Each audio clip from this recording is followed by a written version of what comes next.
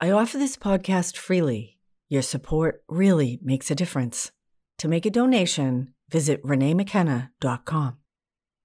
Welcome to Spiritual Psychology. My name's Renee LaValle McKenna, and I bring my 30-plus years as a recovering addict and ex-crazy person turned therapist and shamanic healer to bring you snackable teachings on spirituality, psychology, and all things personal growth. And today I want to talk about money as energy. And when we look at money as energy or power that has a flow, that gets exchanged, that has potential, it can give us a new perspective on finance in our own life and perhaps open us to new and creative ways that we give and receive in the world. I've been doing some work with a new client in Vladivostok, Russia, in far Western Asia. There's a 17-hour time difference between us, which can make scheduling challenging, but we're working it out. But because of Russia's invasion of Ukraine, the Western world has put tremendous sanctions on Russians and what they can do. Most of the usual routes for international money transfer are restricted right now. In fact, my client reports that they can't even buy a book online. Luckily, I have a PDF version of my book, Allies and Demons, Working with Spirit for Power and Healing, and I was able to send that to her via WhatsApp. And she's a very resourceful person, so there's a few avenues we haven't tried yet for her to pay me financially for the work that we're doing. But money is only one of the ways that we can exchange energy with people. And because my intention is to bring this work to all who need it, and I'm a pretty creative and resourceful person myself, so I offered the possibility of doing a work trade for sessions. I have a list of business needs right now that are outside my scope of expertise, and she's a multilingual person. So we'll see the usual wire transfer system will work for us, or if we're going to go off grid and find an exchange that feels like it works for both of us. And we are always exchanging energy with the people and actually the environment around us. And again, money is just one of the ways that we do that. Because money is so embedded in our culture, many of us don't actually look at it objectively, that money is an idea. Now, it's an idea that we all agree upon, or most of us anyway. This is more obvious now in the digital electronic age than ever before. I rarely even carry cash. And inserting or handing off my credit or debit card in exchange for food and goods and services, that financial exchange is more abstract than ever. And my own introduction to this idea that money is just a metaphor for power first came to me in my late 20s when I filed bankruptcy. And part of my divorcing and separating myself from my ne'er-do-well but very expensive first husband was to file bankruptcy to get myself out of all of the debt for all of the fancy things that I had. He kept promising that he would get a job and help me pay for his dental work, for the Harley Davidson, for the wedding that I paid for on my credit cards. And ultimately he proved incapable of holding a job, and so I finally divorced his sorry ass and tried to get out from under the burden of debt that I had accrued in my own codependence and love addiction. And I have tended to always have enough money. It's interesting to look at our relationship with money and power because we each have our own dynamic, and those dynamics can be healed and changed. In fact, I'm doing a lot of work to mature and restructure my own relationship with finance right now, but I've never really been financially irresponsible. In fact, I was very fastidious about my credit and keeping all of my little monthly paper statements in order in files. This is pre-internet, of course. And it was kind of horrifying to me that I could just fill out some paperwork and go into a courtroom and a judge could make it all go away with one signature. That I could owe all this money and then they could say, no, you don't owe it anymore. What? How does that work? This is all just an idea and people can change their mind about it. And again, we're all exchanging energy all the time, and looking at and learning about our own patterns of that exchange can be really helpful and informative. And for me, I think because I felt unloved as a child, being loved by other people has been really important to me. And my own love language is acts of service. And part of my own continuing shadow work is being aware of my motives or intentions, that when I do something or give to others, that I'm seeking love in return. Now, that's not always a bad exchange, but it certainly can be quite conditional. And over time, I have become quite mindful about the necessity and the health of the evenness of exchange in my relationships with other people, because it has become my experience that if I give too much, then there's an imbalance of power, and the other people feel like they owe me. And certainly many people abuse money in that way.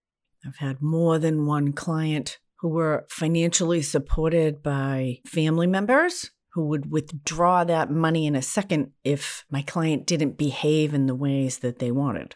Power imbalance can be a setup for manipulation and abuse, particularly with money. And if we expand our concept of money or power exchange outside of the individual people or institutions that we're engaging with and look at it as a larger flow with the life force, it can really shift our perspective that our own relationships with money are actually indicative of our relationships with the larger consciousness system, where we feel deserving or undeserving, where we have prosperity and poverty. Obviously, there is tremendous injustice and inequality in the prosperity-poverty scale worldwide. And it can be quite empowering to look at our individual belief structure about getting our needs met, about what actually brings us fulfillment, and how we are nourished, connected, and supported in our lives. And so there are many ways that we exchange energy besides money. And I have come to view most of the relationships in my life through this lens of exchange. And how does it feel? Do I feel depleted? Do I feel full? Am I wanting more? Am I giving too much?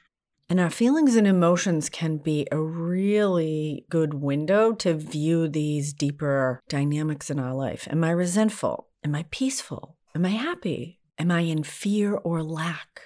And Shakti Gawain was an early spiritual teacher of mine. In her book, Living in the Light, introduced the idea to me that each of us is an aspect of divinity relating to itself, and that the exchanges that I have with the people and creatures and circumstances of my life are actually exchanges with the larger life force or God itself.